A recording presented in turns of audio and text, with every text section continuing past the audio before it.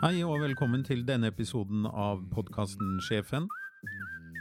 I dag handler det om hvitsnippkriminalitet, og Jan Ketil Arnulf og jeg, Henning Asklien, har tatt med oss Petter Gottschalk ned i studio til Handelshøyskolen BI.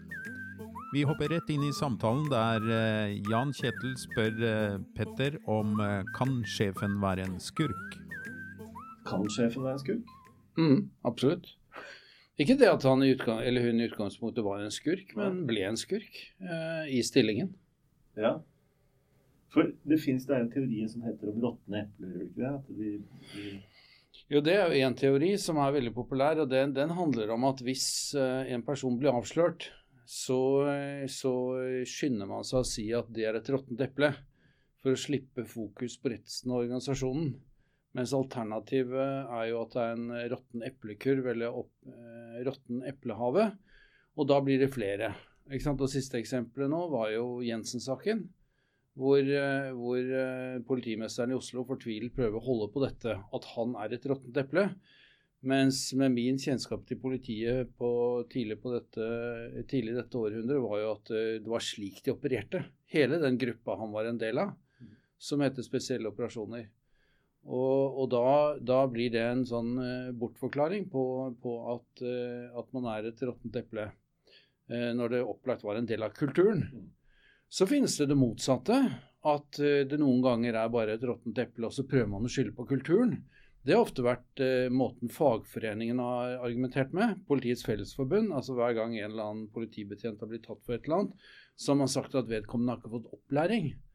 Vedkommende, ikke sant, for eksempel en som tok galt basketak eller arresterte en vaskehjelp på en litt spesiell måte, og fyren døde. Og da var jo forklaringen etterpå fagforeningen at det hadde ikke vedkommende lært hvordan man skal gjøre. Så det ikke noe sånn entydig, men det ofte at når man ikke vet nok, at ledere typisk hopper på forklaringen råttent eple, mens fagforening hopper på forklaringen råtten eplekurv. Ja, men det var jo egentlig historisk sett et problem, dette som skapte ordet hvitsnipp. Altså du bruker det ordet hvitsnipp, ikke dette? Jeg liker det ordet godt, selv om alle hvitsnipper i dag, i betydning å jobbe på kontor. Det få blåsnipper, altså, som jobber i fabrikk.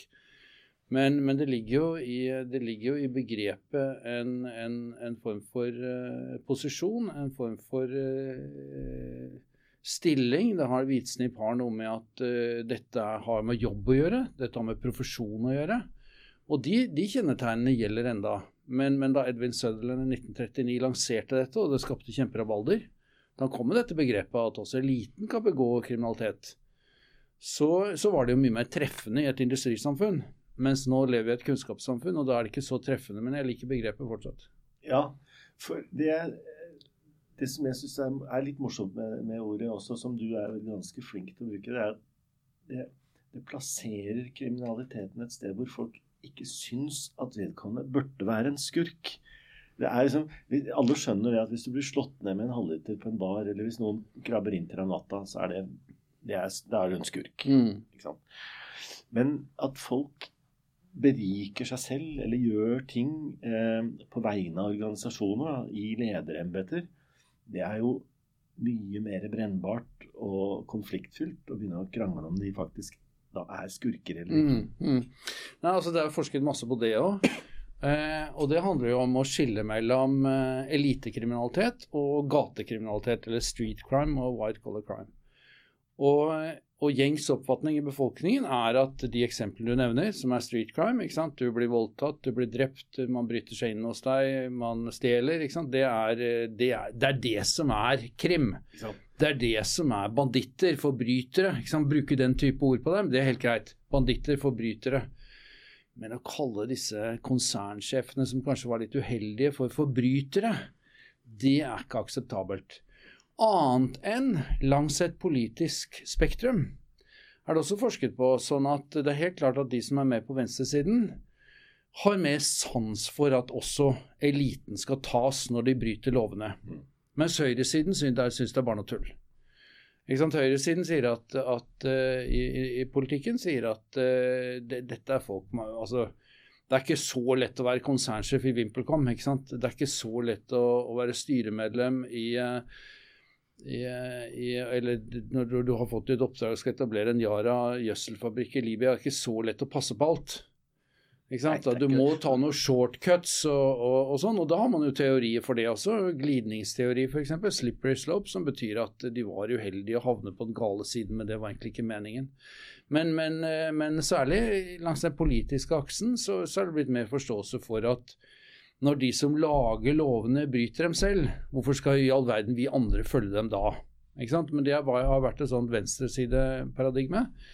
Men det jo blitt større oppslutning om at disse også skal tas. Og grunnen til at eliten også syns innimellom at deres egne medlemmer skal tas, det for å skape legitimitet blant de andre. Fordi at det blir jo hver gang noen blir frikjent i Norge, og det blir det jo veldig ofte, enten det Berge Gert Larsen eller Transocean eller hvem det som stadig slipper unna, eller hun ordføreren i Bergen, når de slipper unna, så begynner folk å si som at hvorfor skal vi? Ikke sant? Jeg svindlet Nav for 96 000, det betyr at jeg får ubetinget fengsel og må inn og sone. Jeg jo en av samfunnets tapere. Dette her urettferdig. Derfor må man innimellom bure inn også hvitsnipper.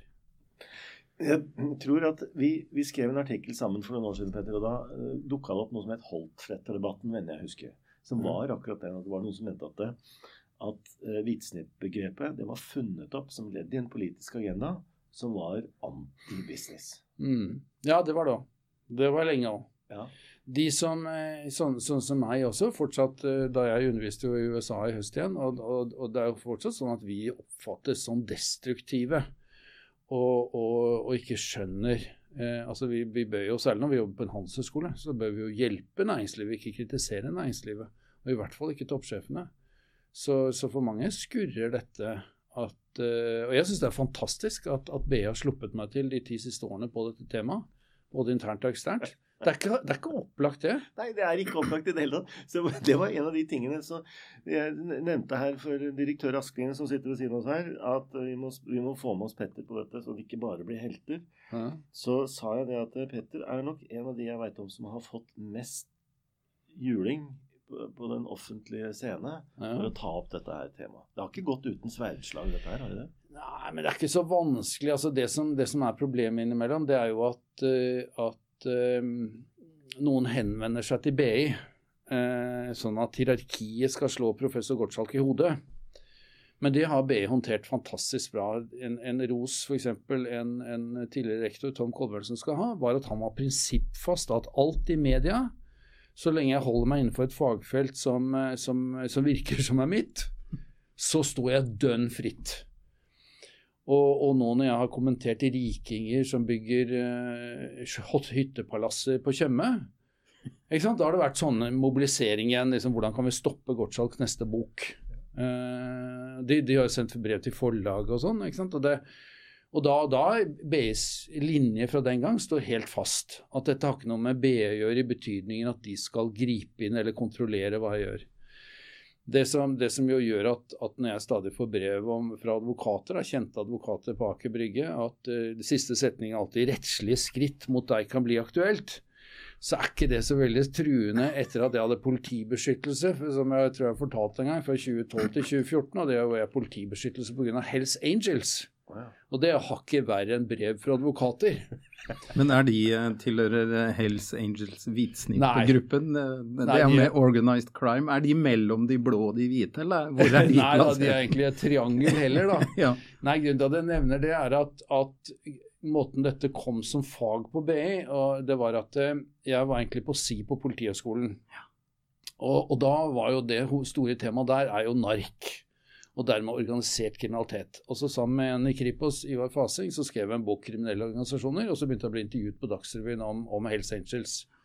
Altså hva som forskjellen på legal og en kriminell organisasjon, og han som president i Hells Angels, han kunne klart vært konsernsjef i en bedrift, han karismatisk, han strategisk, ikke sant? Han har valgt den andre siden.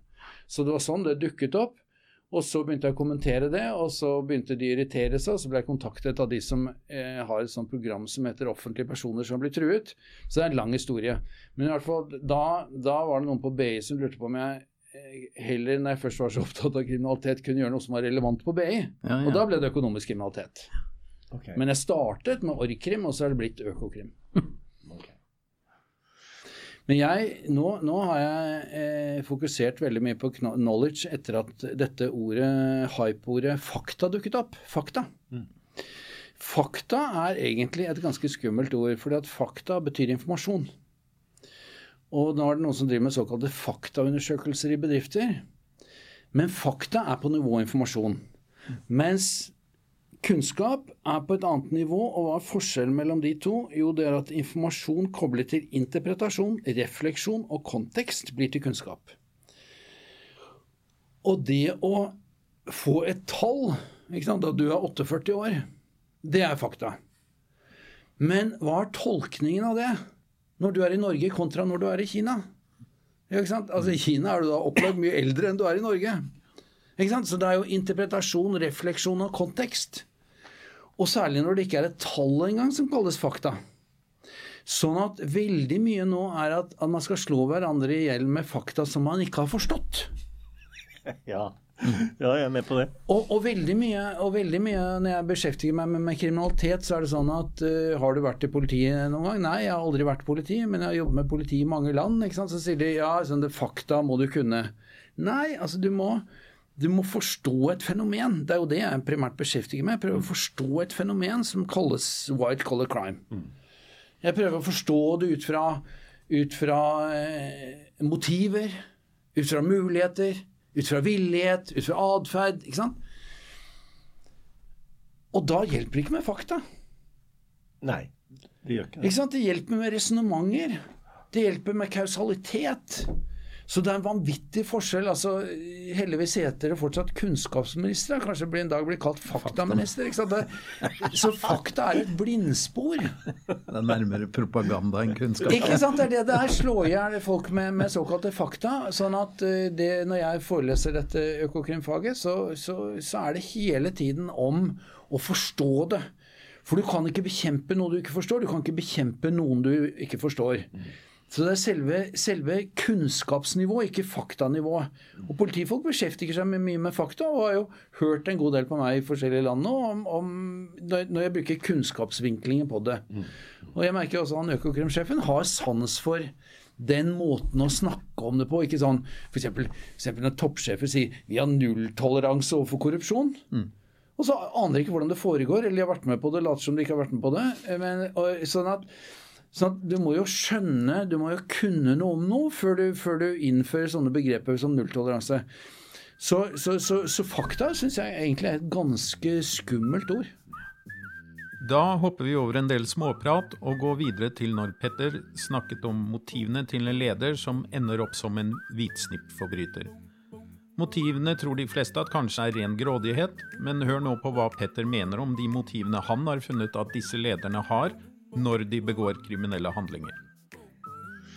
Det er jo mange fasetter av det. Altså vi satt her for å preppe Henning litt før du kom, og så tenkte jeg at det er jo alt mulig rart fra folk som begår forbrytelser mot bedriften, til folk som oppretter bedriften for å begå forbrytelser, til folk som truer sine medarbeidere til å begå forbrytelser i bedriftens navn. Så det er jo, det finnes jo alle varianter av måter å utnytte en bedrift på. Ja, altså de fleste tror jo alltid at det er grådighet.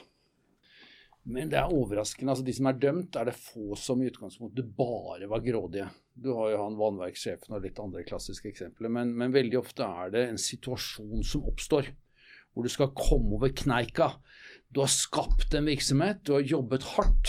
Du heter Johs Lunde i Stavanger, du har jobbet hardt, skapt dette, og så eller du heter Stensrud i Finance Credit, du heter et eller annet, eller du heter han i sponsorservice, ikke sant? At du ser at plutselig så tørker sponsormarkedet inn. Og dette har du jobbet dag og natt, og du er venner med alle, inkludert kongefamilien, og du ser at jeg må bare komme over kneika, dette sponsormarkedet kommer helt sikkert til å ta igjen.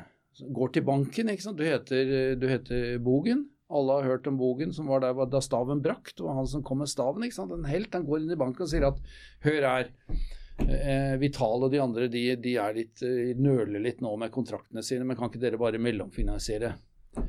Og det gjorde han da, og bankene ga jo han penger, han var jo ikke hvem som helst, Terje Bogen. Og så gikk det jo noen måneder da, og fortsatt var sponsormarkedet tørt. Og så det plutselig en journalist i Kapital som blir nysgjerrig på og finner ut at bankene har nå 400 millioner kroner utestående hos sponsorservice og begynner å grave i denne saken. Det viser seg at det fortsatt tørt sponsormarkedet. Og han trodde jo, Terje Bogen veldig mange av disse eksemplene, trodde jo at dette skulle føre til at han kom over kneiken. Men det gjorde ikke det, og da ble han avslørt og fikk 4,5 års fengsel for bankbedrageri. Veldig mange gjør det samme og kommer over kneiken, og blir jo selvfølgelig aldri tatt. Nei. Så det eneste vi vet om de som gjorde dette og allikevel ikke kom over kneika. Gjorde litt bankbedragerier, litt skatteunndragelser, litt momsvindel, ikke sant? Mentalt opplagt tror jeg dem på at dette skulle de rydde opp i etterpå. De som ble tatt var de som ikke allikevel kom over kneika. Så det veldig mange redningsprosjekter snarere enn grådighetsprosjekter. Jeg husker vi så på det den gangen vi skrev om det, og så lurte vi på om for det var noen av disse artiklene som foreslo at hvis man så nærmere på hvitsnippforbrytere, så var det de samme ubehagelige, slitsomme psykopatene som man finner i alle andre bransjer, men vi fant jo at det var mange som ikke var det. Ja, vi analyserte, og det var veldig gøy. Vi plukket ut og fant det på at vi skulle ta de som var veldig mye omtalt, og derfor tok vi de med flest Google-treff. Ja. Eller var det DN-treff? Nei, jeg tror vi tok Google-treff. Ja, vi vektet ulike sånne. Vi så på det. Ja. Og kalte dem heroiske, og det veldig interessant. Altså, psykopat vet jeg ikke, men det opplagt narsissister. Nå underviser jo vi på BI og sier at du må være litt narsissist, skal du komme noen vei i livet. Altså du må tro på deg selv. Og så det grader av narsissisme, hvor du mener at du klart mye bedre enn andre, og det kjennetegner nok mange av disse her. At de mener at de klart smartere enn andre. Det jo litt gøyalt, tenker jeg ofte, når jeg prøver å forklare disse tingene for andre folk. Altså at alle vet at de som stjeler mest fra butikkene jo de ansatte, ikke sant? Det bare sånn Munnhell som sier. Og de som stjeler aller mest da lederne til de ansatte. Og det jo, folk tror at det litt sånn anti-business og synes det stygt sagt, men det faktisk essensen i Adam Smiths synspunkter på hvorfor man skal være veldig påpasselig med ansatte ledere. Det jo corporate governance-teori dette her. I et nøtteskall. Og de menneskene som selv veldig opptatt av corporate governance eller selskapsstyring, de jo også veldig opptatt av at det fort gjort for folk som blir betrodd store midler, å begynne å tenke at det deres egne. Det jo fort gjort. Ja, og det jo finnes en gruppe ledere som ikke skiller mellom egen lommebok og bedriftens, og særlig familieeide bedrifter det et kjempeproblem. Hvor de bare mener de berettiget siden det eid av. Derfor var det en utrolig artig debatt mellom Heggenar og en jusprofessor inne. Hun sa jo at selv om du eier alle aksjene, så eier du ikke bedriften. Og Trygve Heggenar ble jo sur, og de holdt på. Men det et poeng i det, ikke sant? At selv om du eier hele bedriften, så kan du ikke bare forsyne deg av kassa. Så det grader her, men det også forsket mye på denne, altså hvis du identifiserer deg for mye med bedriften, hvis du sier, ikke sant, hvis DNB-sjefen sier at DNB det meg, ikke sant, det livsfarlig. Hva skjer da? Nei, da skjer det at du mener at for eksempel, hva mener DNB om en ting, eller hva mener BI om en ting? Og hvis vi tar oss selv først da, så det ikke sånn at rektor det eneste synspunktet på hva BI mener. Og heldigvis det ikke sånn på BI. Det mange av oss som har forskjellige vinklinger på virksomheten her. Men det som da skjer at vedkommende, hvis det blir akseptert, så vil altså vedkommende uansett havne på skråplan og gjøre ting, så vil da det per definisjon være riktig det personen gjør, siden personen uansett DNB. Vi skiller jo mellom bedriftskriminalitet og yrkeskriminalitet. Eller occupational crime og corporate crime. Occupational crime jo når du beriker deg selv. Corporate crime jo når du gjør det på vegne av bedriften. Så veldig mange toppledere har jo enten for å redde livsverket, eller tenk deg hvis du sånn på 1980-tallet ble sendt til Libya for Yara for å inngå noen forhandlinger og for å få etablert en gjødselfabrikk i Libya. Tenk deg at du da sitter her nede og sender kvartalsrapporter hjem, at du har truffet noen og legger frem noen forslag og sånn. Men du merker jo etter noen år at her får vi aldri gå til å bygge en gjødselfabrikk. Og så ser du andre som får lov å bygge oljeraffinerier, og så får de bygge en malingfabrikk. Jeg skal ikke nevne Equinor og Jotun. Og så begynner du å lure på hvorfor får de det til, ikke jeg det til. Og så til slutt da, så vet du at hvis du kommer hjem etter 10 år og vært i Libya for å få til dette og ikke fått det til, hva slags jobb får du i Yara etterpå da?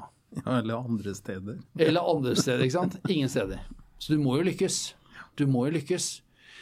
Og et problem her som også er ganske viktig i forhold til hva vi underviser på BI, det er at rett og slett at målstyring fører til økonomisk kriminalitet. For dette eksempelet med at du er utplassert da tilfeldigvis i Bangkok, skal få telelisenser for Telenor. Det er korrupte land, Thailand, Myanmar, Bangladesh. Og hvis du sitter der nede i 10 år og ikke fått til noen ting, tror du blir konsernsjef ute på Fornebu etterpå da? Ikke sant? Så det er jo en enorm konsekvens av å lykkes kontra ikke lykkes. Lokalt er det sånn i meglerfirma at du får bonus og sånn hvis du når målene dine. Og så kan det være at du mister jobb hvis du ikke når målene dine. Målstyring, særlig når det da står ut på individplan, så er det sånn, og det er liksom akseptert. Målet helliger middelet. Ja, men det heter jo i ledelse, du skal være resultatorientert. Ja. Alle søker etter det, en resultatorientert leder. Ja. Og med det så sier vi jo at det er helt greit å glemme, eller i hvert fall ikke tenke så mye på hvordan man kom seg dit. Det er liksom mindre... Ja, det bedriften har gjort, det er at de har jo ikke noe lyst til å bli tatt. Det har de ikke noe lyst til, det er ikke noe kjekt, hverken bedriften eller personen. Og grunnen forresten, de sier det råttent epløft, sånn at da får de distansert seg fra organisasjonen, sånn at først går man god for den i bedriften. Sånn som han i Kongsberg for eksempel i Romania, først gikk man god for ham, han var jo veldig dyktig til å selge i Romania, så skjønte man at i Kongsberg-gruppen at han kommer nok til å bli straffeforfulgt. Da distanserte man seg fra ham. Ikke sant? Da brukte man råtten eple-vinkling. Så det råtten eple er også en vinkling for å skille mellom skurken og bedriften. Ikke sant? Skurken var, vi er rammet nesten av at vi hadde en skurk hos oss. Ja. Det viste seg at han var en skurk. Ja, og det var forferdelig for oss. Vi så han ikke. Ikke sant? Sånn at, men dette er et tema som jeg nå skrev en artikkel om hvordan kommuniserer man bedrifter og sånn. Men, hvor var vi nå? Jo, det var altså de råtne eplene og deres rolle i bedriften, ikke sant? Ja. Og det at de tar seg til rette da. Ja, men de gjør det da, altså, det var målstyring jeg hadde lyst til å dvelle litt mer med. Ja. At det er jo, vi synes jo når vi underviser at målstyring er bra. Da vet du hva du blir målt på, du vet liksom hva du skal oppnå hos oss, ikke sant, som er veldig greit. Du skal undervise 140 timer og ha et par publikasjoner, og så veilede, og for øvrig kan du gjøre det som du vil. Altså det er veldig greit system. Hvis du publiserer masse, så får du litt ekstra penger og sånn. Det er sånn greit. Jeg tror ikke det fører til kriminalitet noe særlig hos oss. Vi har ikke noen muligheter heller. Men i sånne store sammenhenger da, du er den eneste grunnen til at du er stasjonert i Libya eller i Nigeria eller sånn, det er jo at Equinor skal få noen lisenser og skal kunne pumpe olje, eller du skal kunne produsere gjødsel. Og du gir jo opp etter noen år. Ikke sant? Ja, det er du sender meldinger hjem selvfølgelig og sier at dette er veldig tungt og vanskelig og sånn, og få melding tilbake stå på. Når du kommer hjem igjen og ikke har fått til noe? Ja, det er en av de tingene jeg har vært med på å forske på faktisk, at folk som har vært ute, de sier ofte at de reiser ut for å lære og for å berike sin karriere, og firmaene sender ut folk for at de skal lære og sånn. Ja. Og så viser det seg, når du gjør opp regnskapene til slutt, at alle som har vært ute bruker mye lengre tid på å klatre opp i toppen enn de som holdt seg rundt skjørtene på direktøren. Ja. Ja, det er mye tryggere. Unntatt de som fikk til noe spektakulært. På tvilsom måte. Ja, det er klart. Det måtte være det da. Ja. Nei, det er sikkert riktig. Altså, målstyring er egentlig kjempeproblematisk. Altså, når du er på individplan, konsekvenssiden, oppsiden og nedsiden. Det er... Ja, for du får så mye for resultatene, er det sånn du tenker? At resultatene da helliger midlene. Jo større suksess du har, jo mindre vil folk etterspørre hvordan du nå klarte dette. Ja, men ta en sånn personlig episode, for jeg har ikke noe å skjule, og det var at jeg ble det var jo først elektrisk byrå, så ble det ABB, og så påtok jeg meg en divisjon. Da var jeg 34 eller 35 år med noen 100 ansatte. Og så tok det helt av i hodet mitt, og sa jeg til kona mi at nå jeg har alltid drømt om enebolig. Ja, men vi har jævlig mye gjeld på dette rekkehuset, sa hun. Nei, vi har enebolig. Det går bare en vei for meg nå. Se på firmabilen. Så flyttet vi inn i en enebolig da, på bra vestkant. Og så merket jeg at nå blir det overtatt av ABB. Flere hodene rullet litt. Det jeg gjorde da var å skynde meg og si jeg tar en divisjon til. I tilfelle de tar fra meg en divisjon. Så jeg hadde 2 divisjoner en stund, bare for å liksom overleve. Og det var jo ikke fordi jeg hadde så mye å bidra i den industrikomponenter, het den divisjonen jeg tok ansvar for i tillegg til den jeg hadde. Så det var jo bare for å overleve, for at kona mi, da vi hadde lagt oss første natten i dette huset i Solørveien, det var at, ok Petter, du vil at jeg flytter ikke tilbake. Og da ble det noen søvnløse netter, faen jeg trenger jo denne lønna jeg. Og så sjekket jeg ansettelseskontrakten, oppsigelses 3 måneder, ikke sant? Altså, det ganske sånn turbulent i næringslivet. Det det, og ikke et av hensiktene ofte da, med corporate governance og andre sånne strukturer, at du bygger et bur av gull rundt folk på en måte? Det det som insentiver. Altså du setter opp et system hvor det blir veldig vanskelig å ikke tenke hardt på akkurat dette. Ja, altså det de oppretter jo corporate governance så som så, men det de har opprettet jo compliance, som en sånn variant av det. Ja. Og egentlig det ganske skremmende hva compliance går ut på. Compliance går ut på å passe på at du ikke bryter loven på en slik måte at det blir avslørt. Det derfor de har compliance-avdelinger. Ja. Og corporate governance, som jo ideen, sånn som jeg husker, var jo sånn, hvem har rettigheter til å bestemme hva og sånn. Det var jo sånn det startet egentlig. Jeg vet ikke hvor mye det gir effekt, men compliance fungerer, men med det målet, at vi skal i hvert fall ikke bli tatt. Nei, så du løser den ene delen av risikoanalysen med fokus på den. Med fokus på å bli tatt, ikke å gjøre noe galt, men å bli tatt.